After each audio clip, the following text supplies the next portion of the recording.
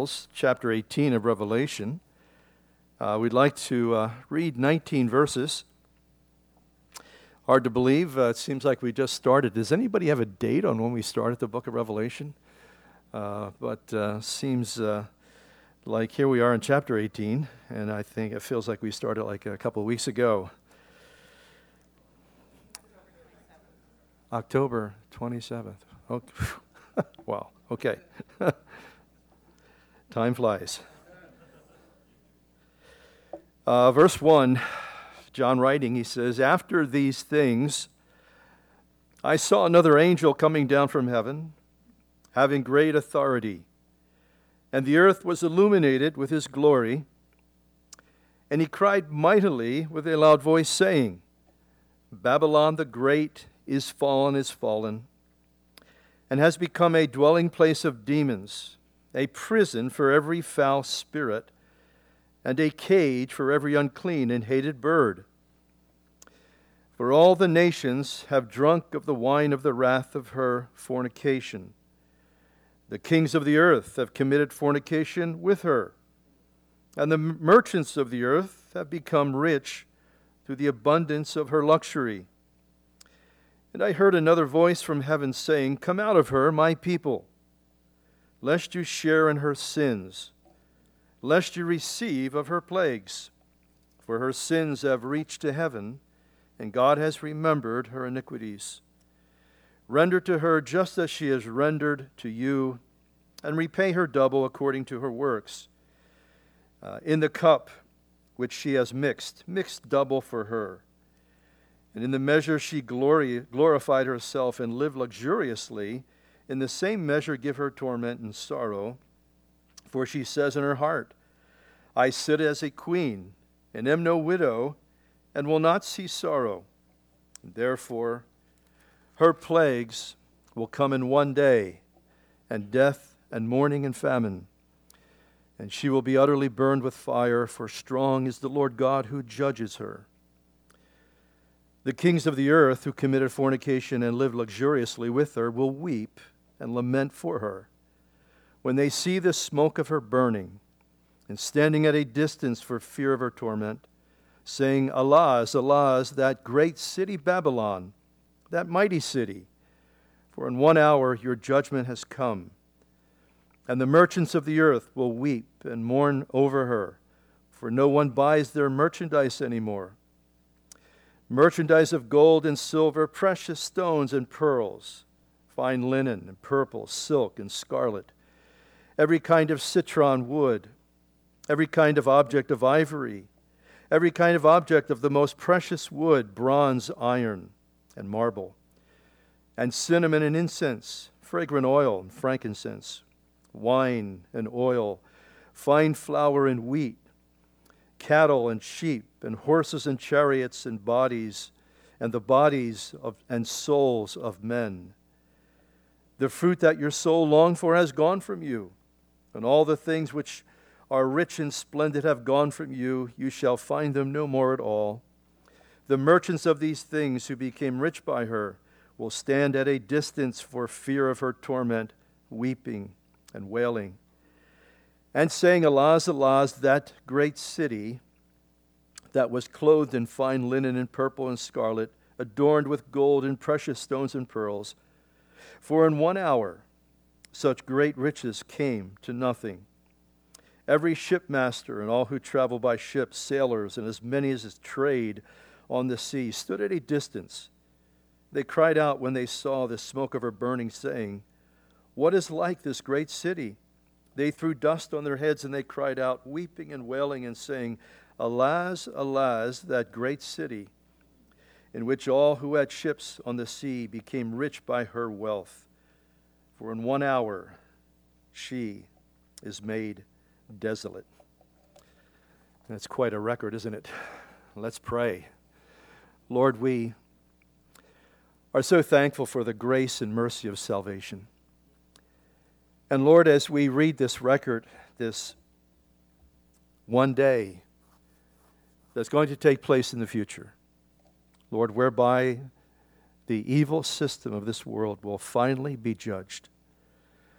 Lord, we as we consider these things, Lord, we realize how important it is that we who live presently have opportunity, Lord, to share the good news.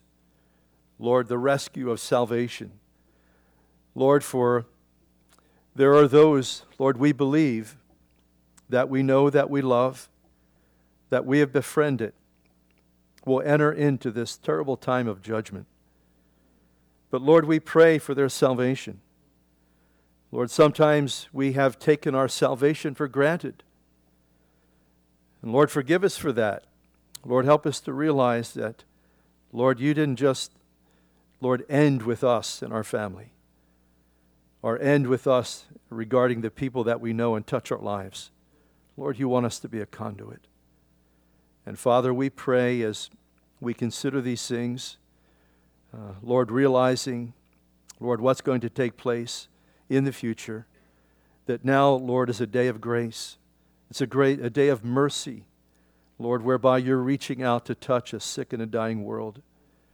And Father, we pray that not only today in our community, but around this country and around this world, that the good news of Jesus Christ, Lord, the salvation that you offer, the rescue that is so readily available by simply turning to you, Lord, turning from our condition, our situation, and receiving your grace and your goodness, your favor.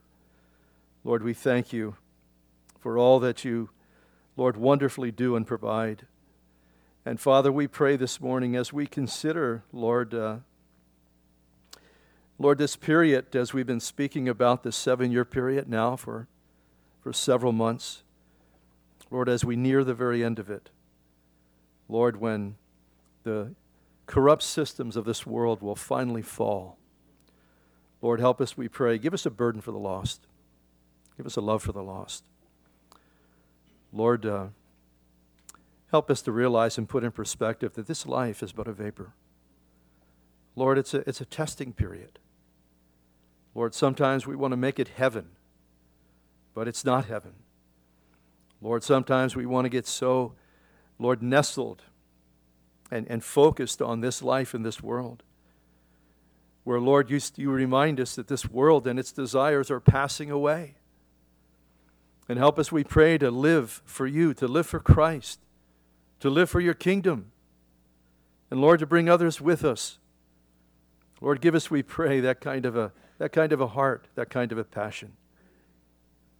So Lord, we commit this time to you, Father, and we ask these things in Jesus' precious name. Amen. Well, last week, as we finished up chapter 17, what we saw there was the destruction of religious Babylon. We see another component of that today. And it's interesting, too, because as religious Babylon served its purpose, the Antichrist and certainly the devil, using the religious Babylon to bring masses and multitudes of people to him, because we know eventually he basically tries to reveal himself that he is the Messiah and that he is God.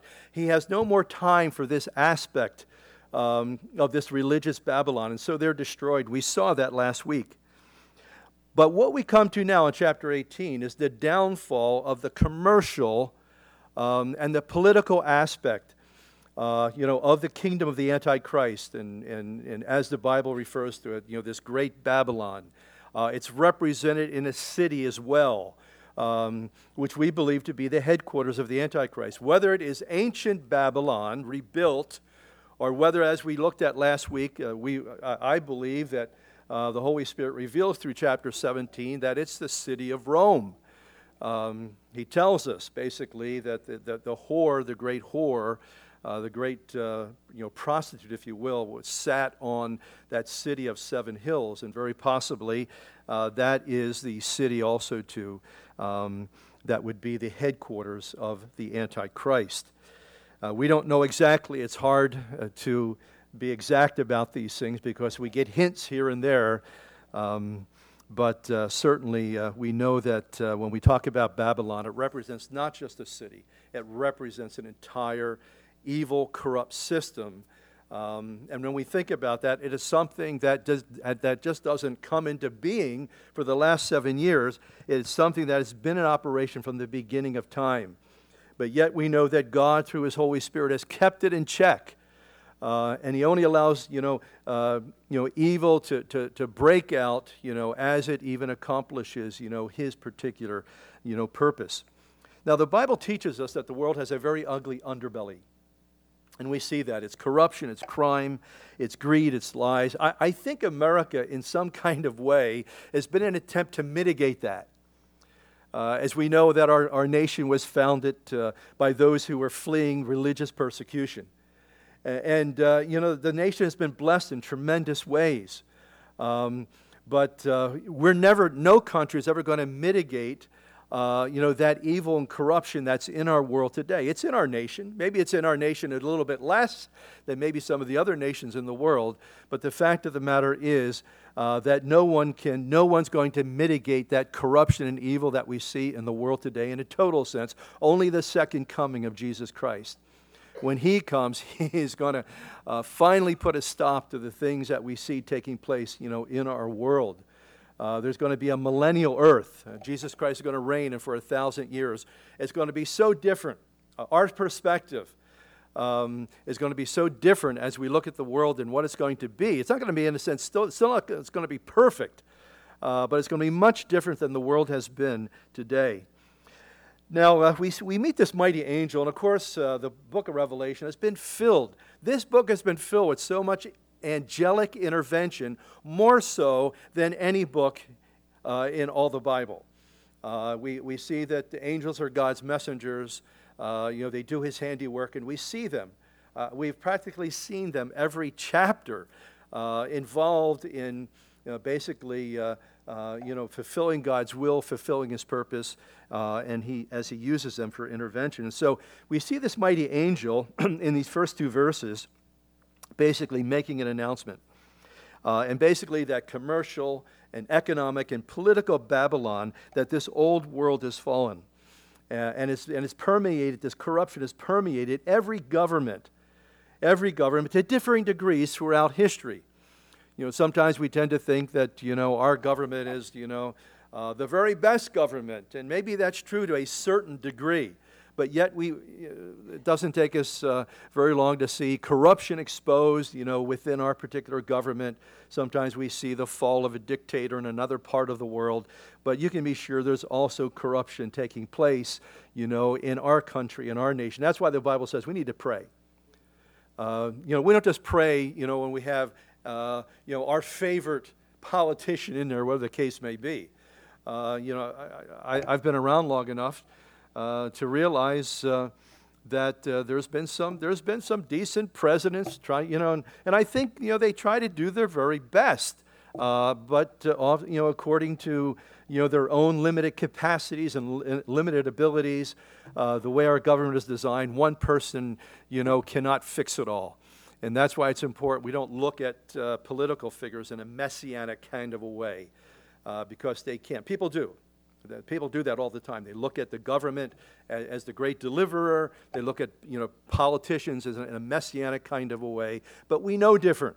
We know that there's only one, the coming one, our Lord and Savior Jesus Christ. And He's on the throne of the universe. And pretty soon He's coming to this earth, and He's going to be on the throne of this earth. And I'll tell you what, it's going to be a totally different earth than what we see taking place in our world today.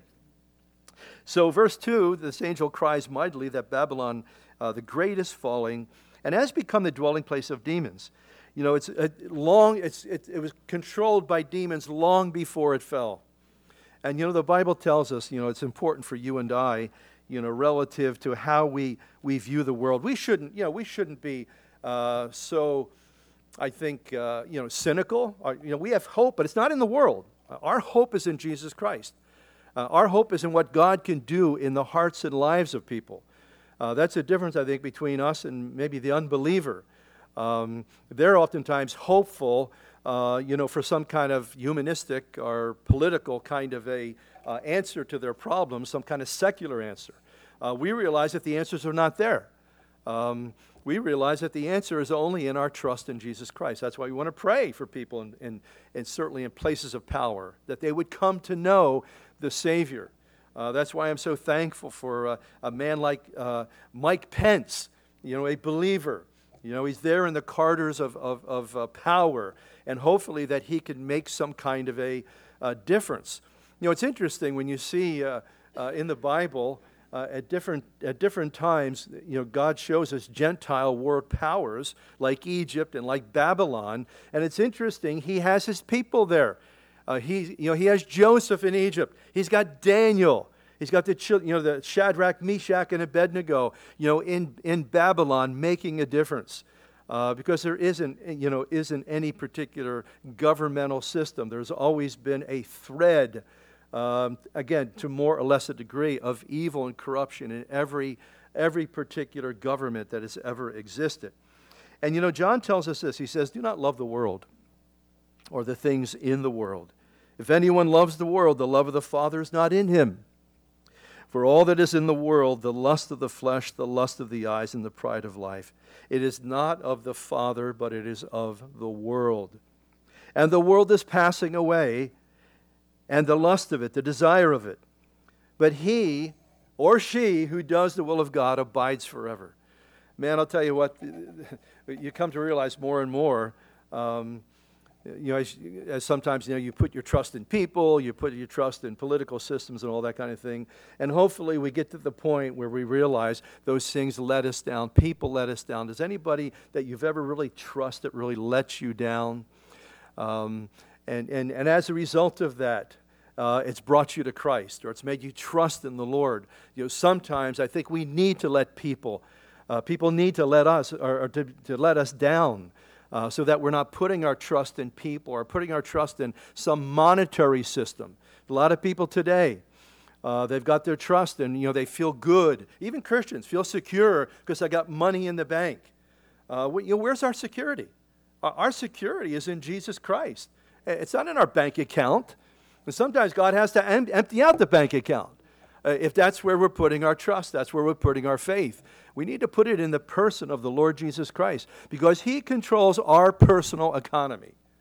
Whether we believe it or not, He's controlling that. And that's why it is important that we need to be faithful to give back to Him. And just a small token of gratitude because of all that He's done for us and all that He's given unto us. Now it says in verse 3, the nations have drunk the wine of the wrath of her fornication. In other words, the nations of the world, they drink the Kool-Aid. They drink the Kool-Aid that Satan offers up. And I think many people today, they're just intoxicated. They're intoxicated with the pleasures of this life, the music, what they drink, the money, the entertainment. But you know what? These things are all for a very, very short season. Jesus said, your life is but a vapor. We realize how fragile and how short life is. How quickly the years pass by. And before you know it, we're ready to step out of this life and to step into eternity. And that's why the Bible is always giving us this eternal perspective. It's always reminding us, of the heavenly things. And be careful that you're not so busy, that you're not so wrapped up in enjoying your life. And that's why, when you look at the world, people they live for entertainment. Entertainment, in a sense, is like one of those things that becomes a drug. Or they live for making money. And all these things they're of the world. They are passing away. Again, as one missionary said, I forget his name, Jim, only one life soon will pass. Only what's done for Christ will last. And all the other stuff that people are worried about, all the stuff that people possess, you're leaving it. We're leaving it all. It's all going to be gone someday. We're not going to take it with us. And we need to get that perspective, early on. The earlier we get that perspective, the healthier we're going to be. And we're going to be able to handle crises and situations so much better. Because it doesn't depend so much on, my particular situation or circumstances. I'm happy, when things are going well and when the money's flowing in. But when it ain't flowing in and things aren't, going my way, I'm not happy anymore. I'm griping and I'm crabby and bitter about circumstances. And that's why it's important our perspective is upon Christ. It says, I am the Lord, I change not. It said in Hebrews of Christ, He's the same yesterday, today, and forever. This world fluctuates. It's constantly fluctuating. I would see sometimes men sitting in McDonald's, older retired men, and looking at the paper, checking their investments. Were their investments up? There was one day when you could, and there were certain people years ago when they left Kodak, they dumped all their money, into Kodak. And where's that stock today? It's practically nowhere at all. But that's the way the world is. It just constantly, it's up and down, it fluctuates. And God doesn't want you and I to be in that same kind of a mindset, in that same kind of frame where we're just being up and down like a yo-yo because of the circumstances and the situations and the things that are taking place in this world. Now, verse 4, I think, is a very important, it's a key biblical principle. And what I mean by that, we find it throughout the Bible. God spoke it first and foremost in Isaiah 52:11 when He spoke it to His people Israel. He speaks it again, He reiterates it again over in 2 Corinthians chapter 6, verses 15 through 19.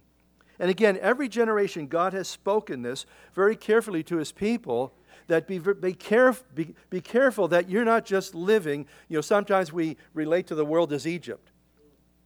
It's actually more like Babylon. And God is always saying to His people, every age, every generation, come out.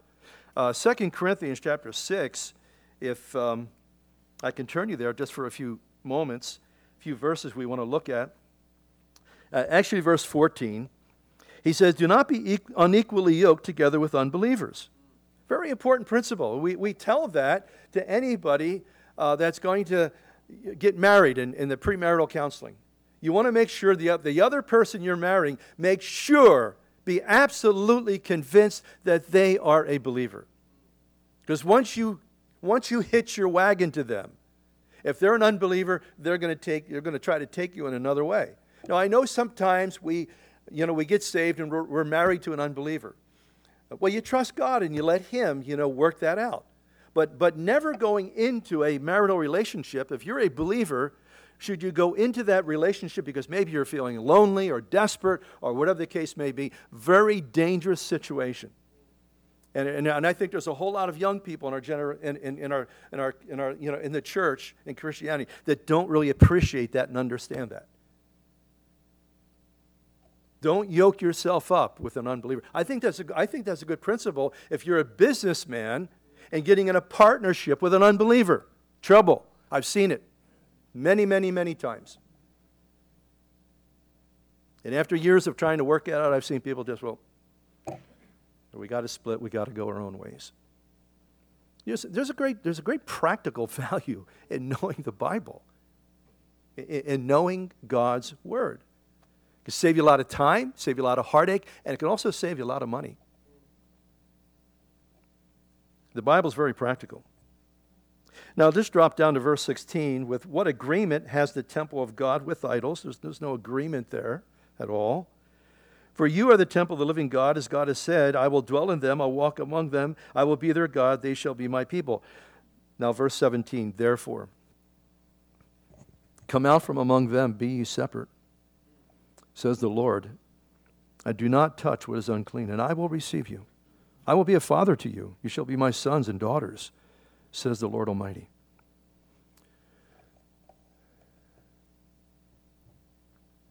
So we need to be careful, I think, about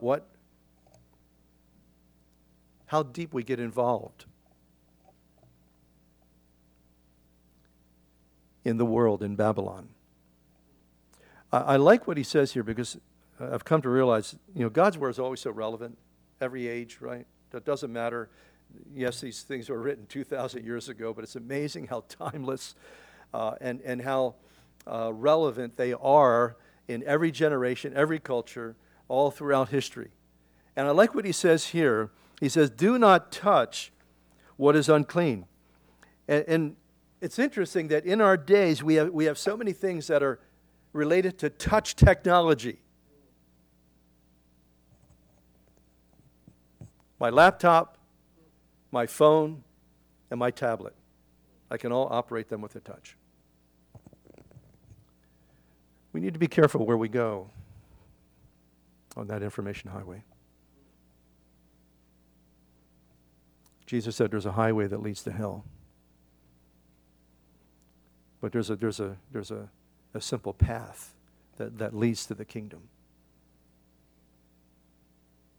Be careful what we're touching, not only with our hands, but with our eyes, with our soul.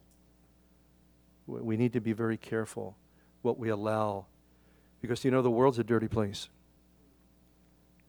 And many of God's children get defiled. And that's Satan's great objective. Satan's great objective, to defile the child of God, because when that happens, we're not effective. We're not effective. We're all tangled up. And if he can get us all tangled up in some self-interest and something that is not pleasing to the Lord, he's happy about that. So here we find in Revelation, God speaking it to that generation, because the church ain't going to be here. He says it once again, he reiterates it once again, that they need to come out from Babylon. He says, for her sins have reached to heaven, and God has remembered her iniquities. Remember the initial Babylon in chapter 11? Genesis chapter 11, verse 4.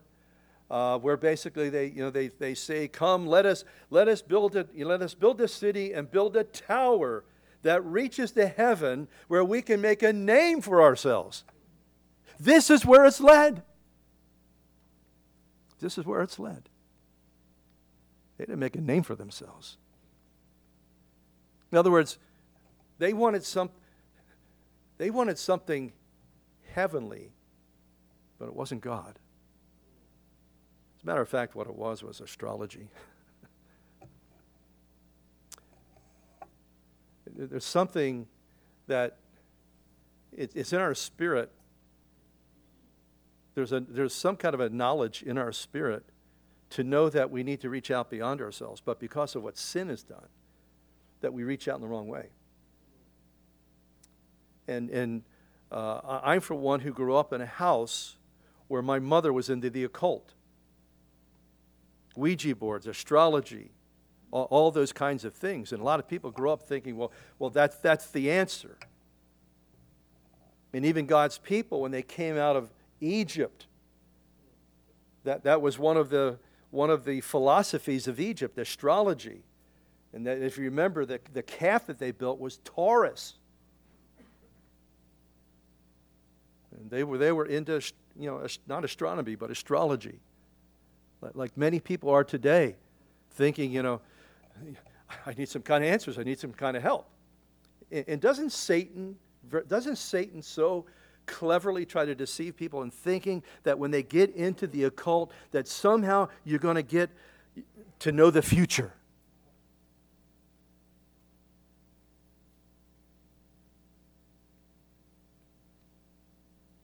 And Satan's powerful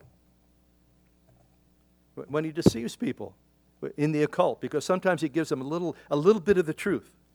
A little bit of the truth. But there's so much deception there that it becomes destructive. Now he says in verse 6, repay her double to her works. Remember that even when God judges, he's fair. He's fair, he's equitable. He's not going to give her double if anybody double judgment if they don't deserve it. But actually, as we look at this here, it's well deserved. It says in verse 7, they lived luxuriously. In other words, selfishly, Kind of like the rich man. Remember the rich man in Luke chapter 16? And many people in the Western world, in America today, they just live like that. It's just a matter of accumulating wealth. And because there's a false security in that. And also there's pride in it, the pride of life, the Bible says. Look at me. Look how successful I am that I'm going to write a book so that I can give everybody else life lessons on, how to make it in this world. Well, there was a guy in the Bible that Jesus speaks about. Luke chapter 16. It's not a parable. A parable is a story where the people are straw men. Okay? It's an illustration. It's an illustration kind of story, basically to make a spiritual point. But in this particular story, it's interesting because there's real people. It's a real story. And what's interesting about this story in Luke chapter 16, it's about a man who's able to communicate after he passes through the portal of this life and he's in Hades. And I think it's the only account like that in the New Testament. There's only one other account in the Bible, I believe, like that, and that is Samuel over in the Old Testament. There was a certain rich man, it's verse 19 of Luke 16, who was clothed in purple and fine linen and fared sumptuously every day. But there was a certain beggar named Lazarus, full of sores, who was laid at his gate. So Lazarus' family or friends, whatever, they were hopeful in putting him by the gate of this rich man that somehow this man would have mercy upon this poor man. But unfortunately, the dogs had more mercy upon him than this rich man did, because the dogs came and licked his sores. We're told in verse 21.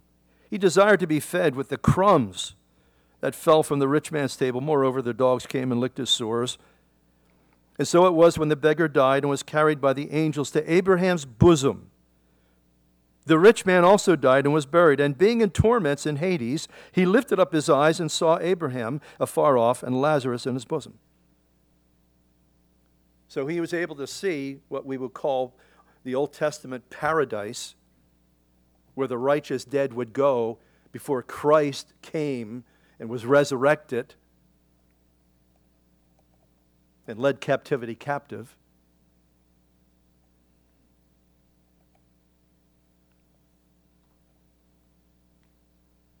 And he cried and said, Father Abraham,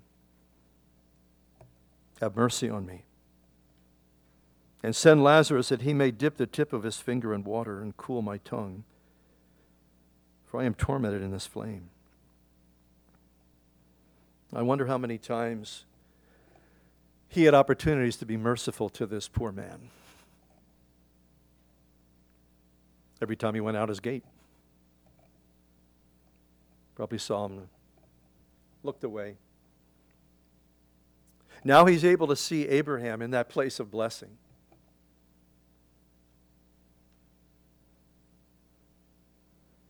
And Abraham said, Son, remember in your lifetime you received good things, and likewise Lazarus evil things, but now he is comforted and you are tormented. You see, in a sense, like this rich man, when you look at the average American in the world today, we're well off. Do you know you have more than this rich man had? Do you know that? He didn't have a thermostat he can control. He didn't have a refrigerator. He didn't have a toilet. He didn't have a car. He was rich in his society, in his culture. And as believers, as children of God, we need to be careful. We need to be careful and faithful to be generous people, because we serve a generous God.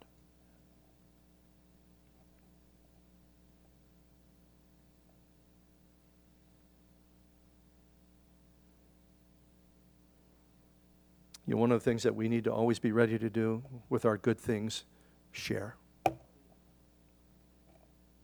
We need to share. It's not our nature. It's the nature of Jesus, though.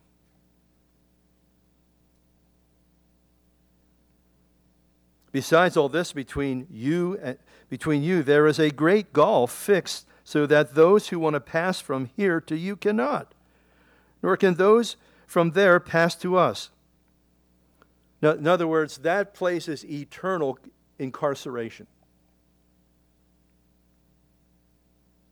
People somehow, unbelievers somehow think, well, we're going to have card games in hell. No, you're not. No, you're not. Not going to be any. There's not going to be a game program.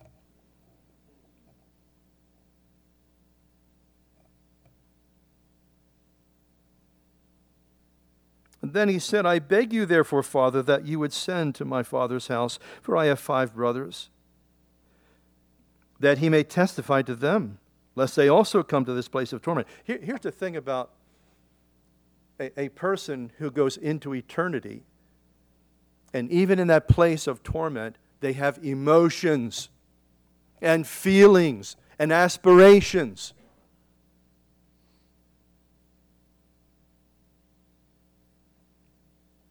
They're not just some disembodied spirit. People think, people oftentimes think that we're just going to be annihilated when we die. No, we're not. Our spirit is eternal. And these people have memory.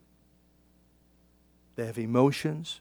That's why the Bible says there's going to be weeping and gnashing of teeth.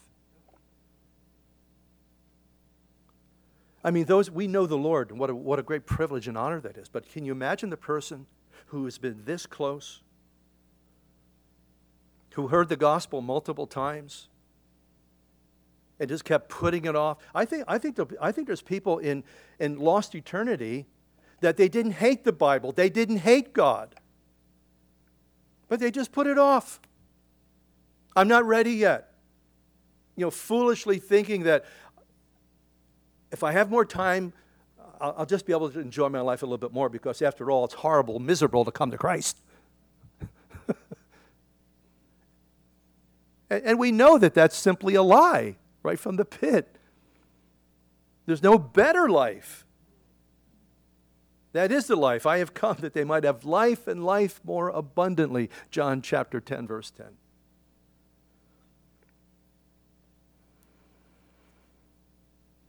Abraham said, they have Moses and the prophets, let them hear them. In other words, what Moses is saying, they got the Bible.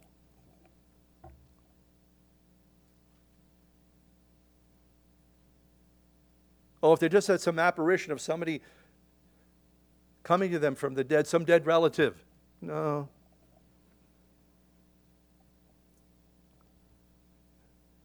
They won't respond to that either. They have the Bible. They have the truth of the Word of God. And that's why, beloved, we need to speak it. Well, it won't be received. It doesn't matter. When we have an opportunity, we don't beat people in the head with the Bible, but when we have opportunity to speak the truth in love and give people an opportunity to muse on it, to think about it, to meditate on it. And even when you say sometimes you share a Bible truth, don't tell me that.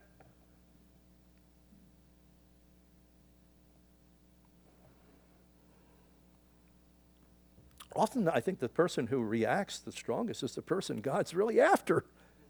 And it's impact. The truth is impacting them. Sometimes the person just sweetly smiles and says, oh, that's so very nice. I kind of wonder about that person. I think it's the one who just has the inner reaction that God has poked them, so to speak.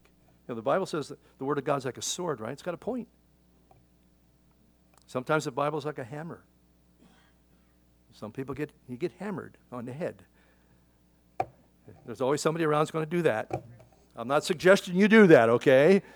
But I think sometimes the Word sometimes has a way of just sort of knocking somebody, upside their head.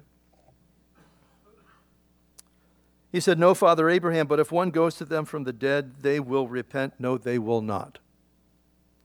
But he said to them, "If they do not hear Moses and the prophets, neither will they be persuaded though one rose from the dead." And who demonstrates that principle? Jesus. Jesus came into his own. Laid down his life as a servant, preaching, healing, ministering, raising the dead, and rose himself from the grave. And the interesting thing, too, he came to people that were biblical people. Biblical people. They wouldn't hear it. Now back to our text. Verse 8. Her plagues will come in one day. When mankind ignores God's warnings, judgment comes suddenly. It comes so absolutely suddenly. And no longer do these people have an appointment with the Savior, they have an appointment with the judge. I've seen it so many times, and so I know it's not a coincidence, that the Bible says the righteous has hope in their death. And I have seen so often, so many times, when somebody was sickly and getting near death, that God gave them time and preparation, an opportunity to say goodbye to their loved ones. I've seen this so many times. So I know it's not a coincidence, but it's God's grace and favor to the righteous. But the unrighteous can be taken, judgment can happen so suddenly, so quickly. Now in verse 9, we see the world leaders. Reference basically is to the kings of the earth. We find them in verse 9 weeping, they're wailing, they're lamenting. Could this be repentance? Could it be mourning maybe over those that have died and perished? Multitudes of people perishing. Could it be a recognition of their behavior? No, it's none of these. It's the loss of money and things. It's the loss of stuff.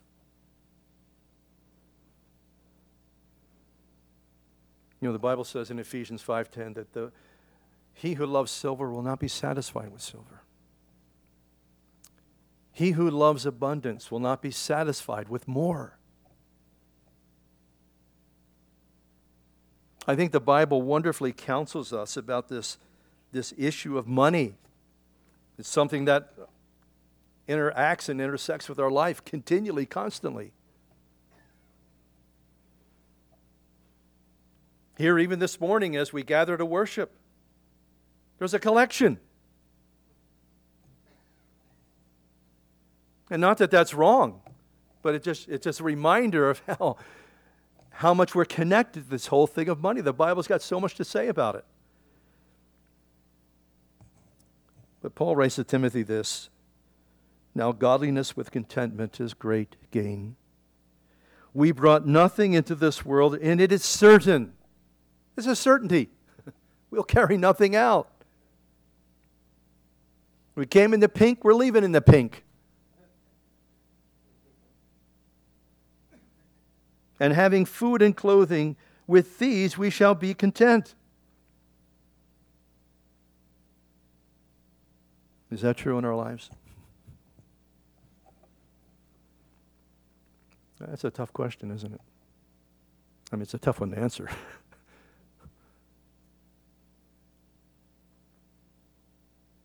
Finding contentment is quite the challenge.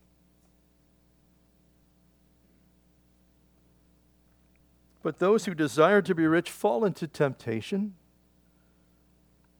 and into a snare, a trap, and into many foolish and harmful lusts which drowned men in destruction and perdition. I've seen believers get drowned. The anxieties of the world. There's going to be enough. Got to keep working more and more and more. Overtime. I've seen, well-intended Christian men ignore their children and their families.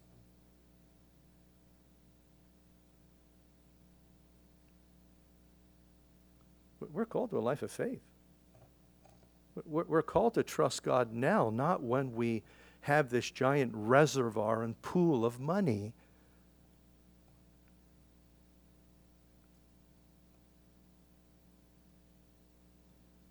For the love of money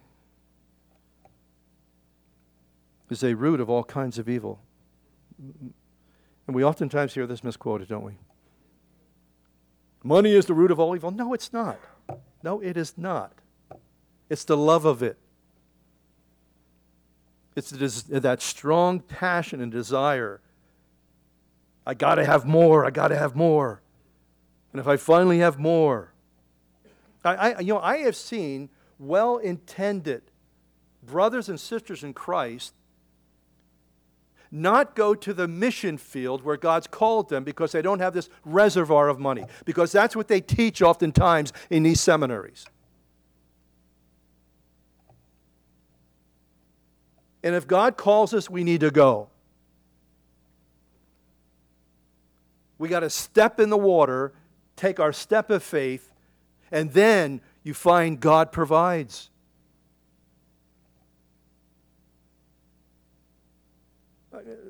Abraham, the father of the faithful. I mean, God says, launch out. I'm not telling you where you're going. Now, that's not rational. That's not logical. God leads Moses out of Egypt. Here he stands before a body of water, questioning probably everything he's heard thus far. But no, God's got a plan. God wants to provide a miracle.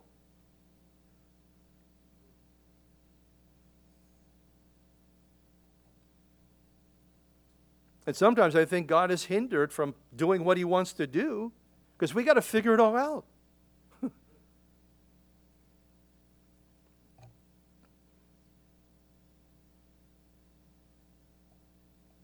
God's always saying, trust me. Look to me, trust me. That's why the Bible says, Proverbs chapter 3, lean not to your own understanding, but in all your ways acknowledge me. And I'll direct your steps. Trust in me with all of your heart. And trust is faith and trust. It's a challenge, isn't it? We want to have it figured out. God doesn't work that way. He wants us to trust him. That's when the miracle comes.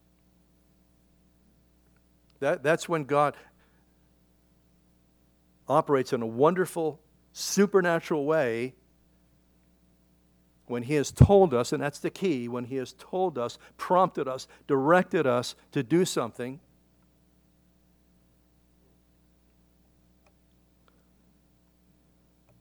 He says, command those that are rich in this present age not to be haughty, nor to trust in uncertain riches, but in the living God, who gives us richly all things to enjoy. Let them do good, that they may be rich in good works. Notice, ready to give, willing to share. That's a test of faith. Test of faith, because oftentimes you look at your pie and say, it's already all doled out. What do you mean? What do you mean, help sister or brother so-and-so? I barely have enough for myself. And remember, Jesus commended the widow who gave, the woman without a husband, the woman without any support. She gave of her last 2 mites. He commended her for it. And I'll bet you also, too, he took care of her. He didn't say she shouldn't give. He didn't say that. He commended her for her giving. And all the rich guys there, they're patting themselves on their back because, they probably had a bag of coins and there were big giant trumpets outside the temple. And I imagine when they poured them in there, it made a lot of noise. Everybody's going, ooh. And she probably walked up feeling kind of ashamed. All I got is 2 pennies. And Jesus said she gave more than them all. She gave out of her penury, gave out of her poverty.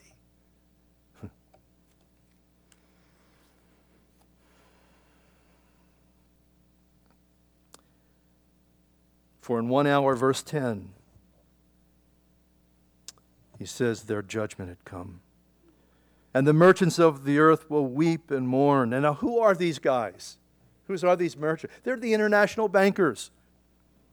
There are those that have commercial interest, the stock exchanges. It's every businessman. And they're mourning because they've lost all their investments. They lost all their stuff. Isn't it wonderful to have Jesus Christ? I will never leave you nor forsake you. And he promises for you and me, blessed are those who mourn, they will be comforted. These have no comfort. The Bible says godly sorrow produces repentance, but the sorrow of the world works death. I believe during this time people will commit suicide wholesale. I did a little research. Suicide rates, I always knew that they were tied to the Great Depression, but I didn't realize they were always tied to an economic downturn. Suicide rates are always tied, an uptick in the suicide rates, always tied to what's going on in the economy. On the average, 35,000 people commit suicide every year. The largest percentage and increase of suicide took place during the Great Depression. 27,000 per year. But you see, we have 35 with over 300 million. That was 27,000 with 130 million. Pretty high increase. The suicide rate in our country jumped 28.4% annually between the years of 1999 and 2010. And remember 99? That was when the market, the dot-com craze bottomed out. It tanked in 1999. Suicide rate jumped over 28%. Billy Graham said this many years ago. I shared this probably about 10 years at a conference, and I was considering these things. This quote of Billy Graham's came back to me. When wealth is lost, nothing is lost. When health is lost, something is lost. But when character is lost, everything is lost. And you see, that's what we have in Christ.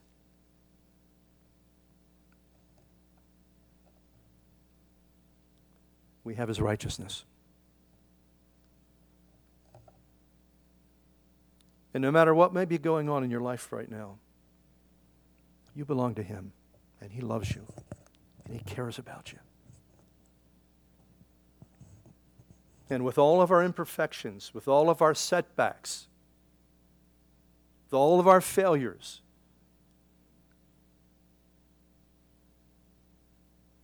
the Father sees us flawless in Christ. Now, we may need to make confession here and there to get things dealt with. But when the Father looks down at you and me, he sees his Son. He sees the righteousness that has come into our life because of Jesus Christ. You and I, we look at all the imperfections. And you know the devil's right there, isn't he? To remind us of our past. Remember chapter 12? He's the accuser of the brethren. But what does Romans 8 say? Who is he who condemns? Is it Christ who died and rose again? No, it's not him. It's the devil. He hasn't forgotten our past, but God has. Isn't that a wonderful thing? He's forgotten our past. And he can do that. We can't even forget our past. Sometimes you want to.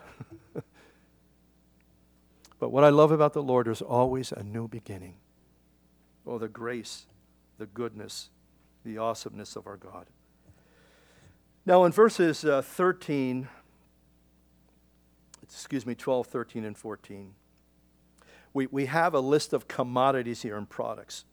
But what I want you to note, especially,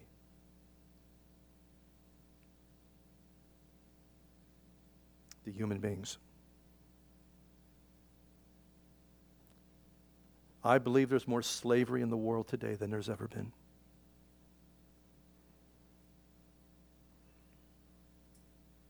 You know, look what has taken place in the wake of billions of dollars of drug trafficking.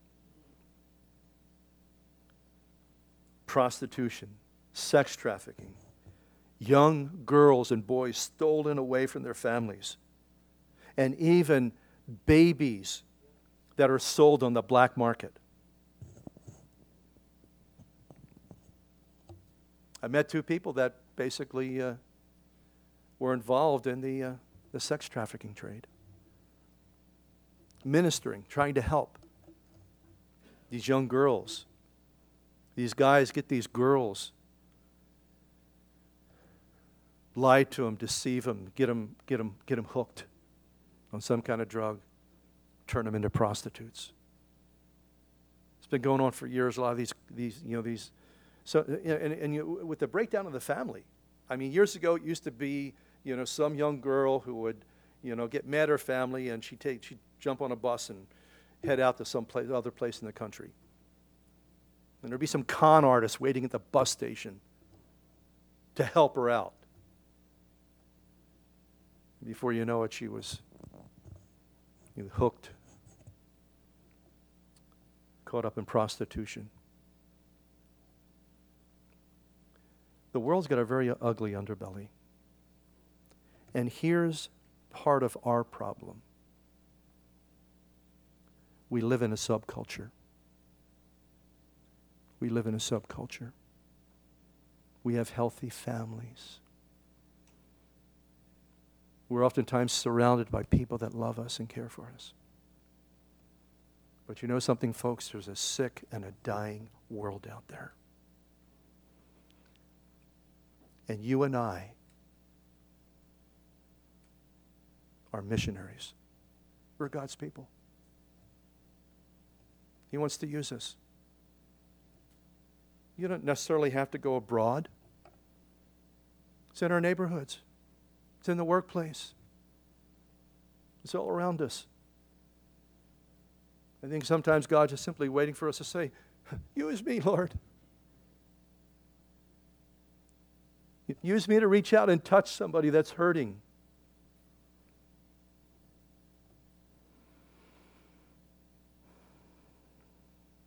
Well, your soul longed for has gone from you.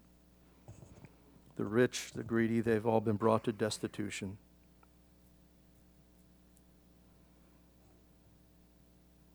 Be careful when you're tempted by wealth.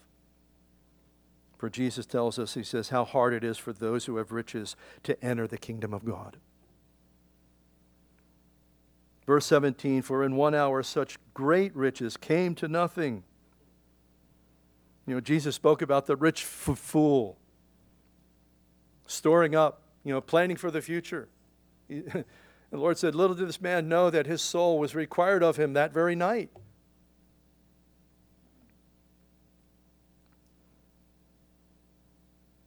The Bible is very careful to reveal the folly of riches and wealth. It's false security. It's here today, gone tomorrow. Jesus promises, I'll be with you. We need to be more faithful to Christ than our future plan, our future financial forecast and all of that stuff. And they cried out when they saw the smoke of her burning, saying, what? is like this great city. And what this city represents, what Babylon represents, is basically the global, it's the greed of man and all that goes with that. It's finally going to collapse. It's all going to be brought to nothing. That's all part of our Lord returning. Because the way the world is today is not the way that He created it to be. And we have that perspective as we look at it because why? We're part of we're part of the new creation. Yes, we're waiting for Him to come. But we too also we need to be busy about our Father's business. We need to be active. That's why we're saying, hey, witness to an unbeliever every week. Bring somebody to church. Reach out. Be careful that you're not so busy with your life that you don't have time for God's business. Because God's business is eternal business. All this other stuff, a lot of this other stuff that we get so focused on and caught up on is trivial. Oh, it needs to be done. But it doesn't need to consume us and so drain us that we don't have time for our Father's business. And what's His business? People. Souls.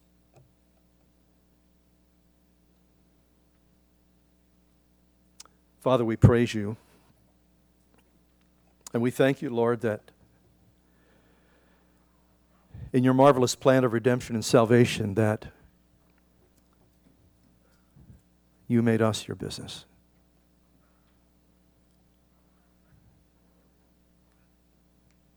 And sometimes, Lord, I have had thoughts about could not the work of redemption have been done some other way? And that answer is no.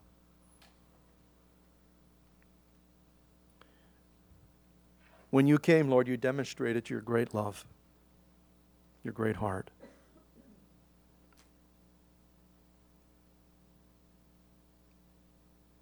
And Lord, that demonstration was by the offering of Your life, the giving of Your life.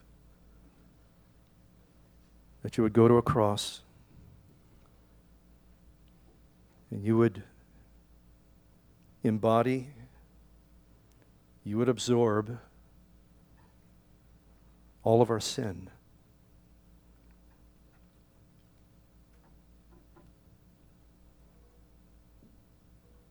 And if that wasn't enough, Lord, You thereby gave us Your righteousness.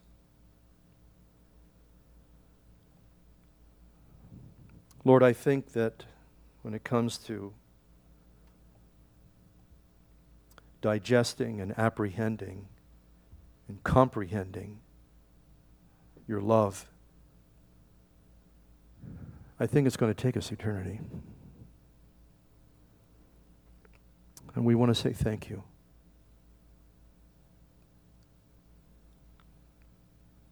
And we want to represent You, Lord.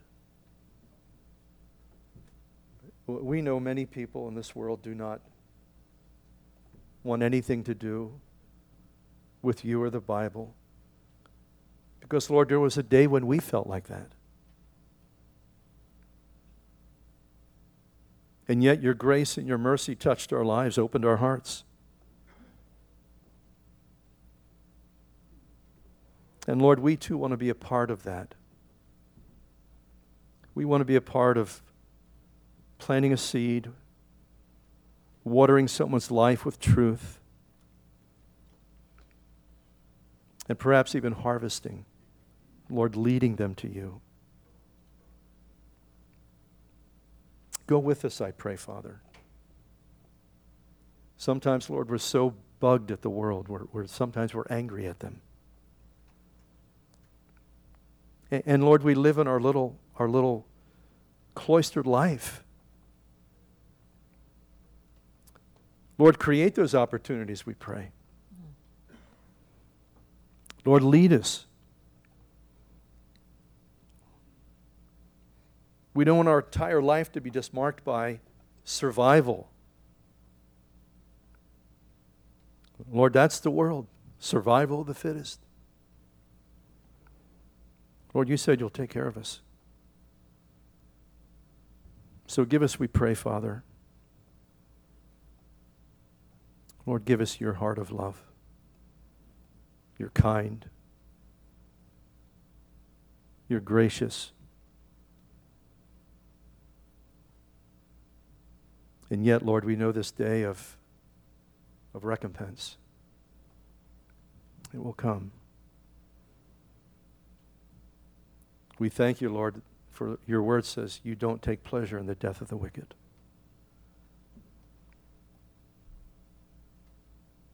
For you're always saying, come to me and live.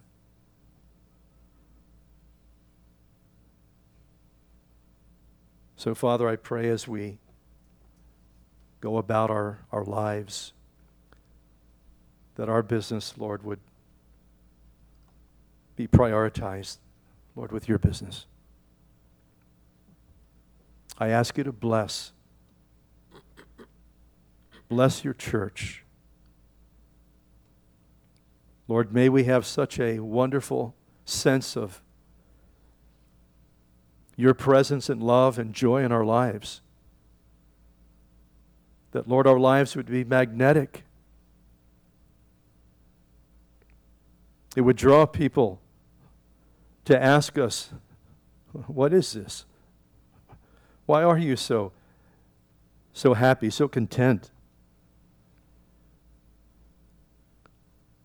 That, Lord, we'll be able to just wonderfully tell them what a great and what an awesome, what a fantastic God you are. We thank you, Lord. Thank you for choosing us. Thank you for saving us. Go with us, I pray now. In Jesus' precious name, amen.